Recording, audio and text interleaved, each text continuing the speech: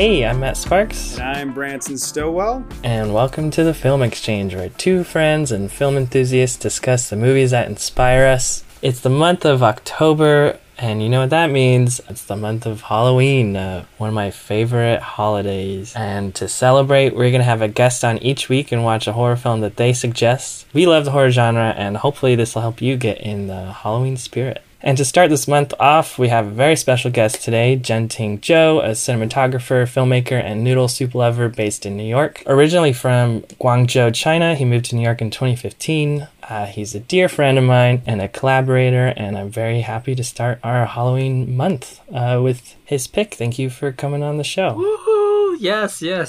Hi. Today, our film is 1997's Cure by Kiyoshi Kurosawa, which is about a frustrated detective who deals with a case of several gruesome murders committed by people who seemingly have no recollection of what they've done. This pick is, of course, the pick of our beloved guest, Genting. Why did you choose this film to discuss? Okay, I must admit that I make a mistake.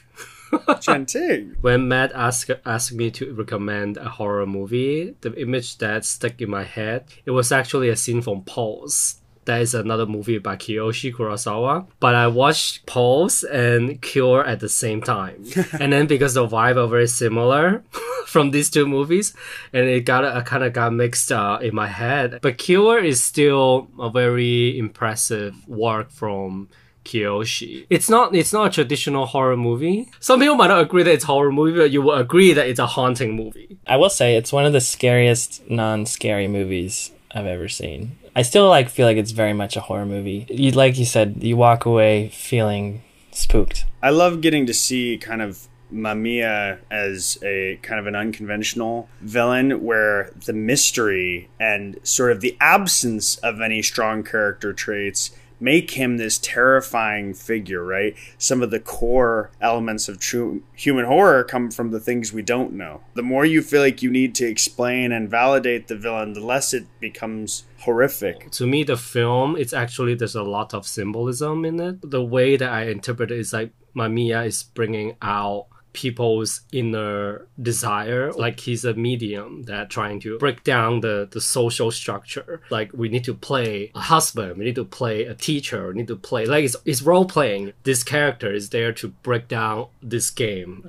He only asks one question, like, who are you? Like this time I watch this movie, I really feel like he's asking the audience, kind of like you'll be into a place of nihilism because you feel like you actually don't know what you are without this social structure that actually restrain you. But the things that actually restrain you also shape you into who you are. I thought the scene when the police officer shot his partner was that's really one interesting. Of the best. It was in broad daylight. It's like a 3-minute take, and it goes from just kind of a normal conversation with birds in the background to a gunshot, and he pulls out the X-Acto knife. It was crazy how it was so spooky and chilling without doing any of the conventional things. Yeah, I mean, I feel like this is a movie, if it hasn't been remade in America already, I could see this plot being very commercial and something kind of like Final Destination, you know? I was thinking the same thing. I want to give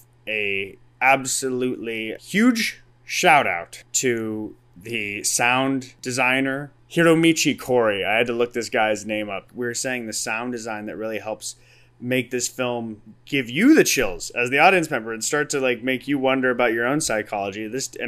It definitely made me wonder about hypnosis and dive down into kind of the psychology of those sorts of things. I was going to say the sound design was mesmerizing. Mesmerizing, huh? Only people who watch the movie will get that. You know, the sound that actually stick in my head is a sound that he used by the ocean. The first time Mamiya showed up, he used this strong sound. It's definitely not the sound of the ocean. It's he make this sound in the post. Yeah, it almost sounded like they were submerged in the ocean. You're underwater, that kind of sound. It's eerie. I love it. I was kind of joking, but not joking at the same time. I do feel like the sound design was, mesmerizing or hypnotic. It was always just, there was constant background noise, like cityscape noises, but it was always very rhythmic. I think the cinematography, besides the sound, the cinematography is also it's just very unique the way that he created this world. There's so many, I would say that even, I think like 90% of the film are wide shot, like super wide. So you kind of feel like you are in the world, that the world is believable, that the world is the same world as our world. Genting talked about sort of feeling weird about picking this as a horror film. I did look a little bit online, and it seems some people vehemently are like angry that it's called a horror movie, and they want to call it like a crime, like a thriller, like a cop film. But to me, I don't know. It's something my gut keeps telling me, no, this is a horror film. And I saw an interesting quote by Kurosawa that I don't know verbatim, but it was along the lines of, when I start with a project, I always have a genre in mind. I guess in that way, I would call myself a genre filmmaker. I think he is his own genre. He's definitely an author by himself. Whether or not you think it's a horror film, I walked away with the feeling that I saw something horrific.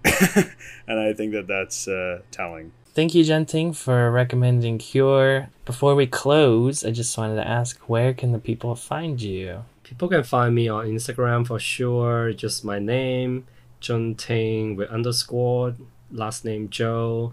And also, I have a website, just my name again. And also, I have a screening. I have my last short film, Rehearsal, will be screened in the New York Shorts International Film Festival on October 25th. So if anyone wants to meet in person, yes, please come over. Great. Well, yeah, thank you so much. Thank you. It's such a pleasure to be here.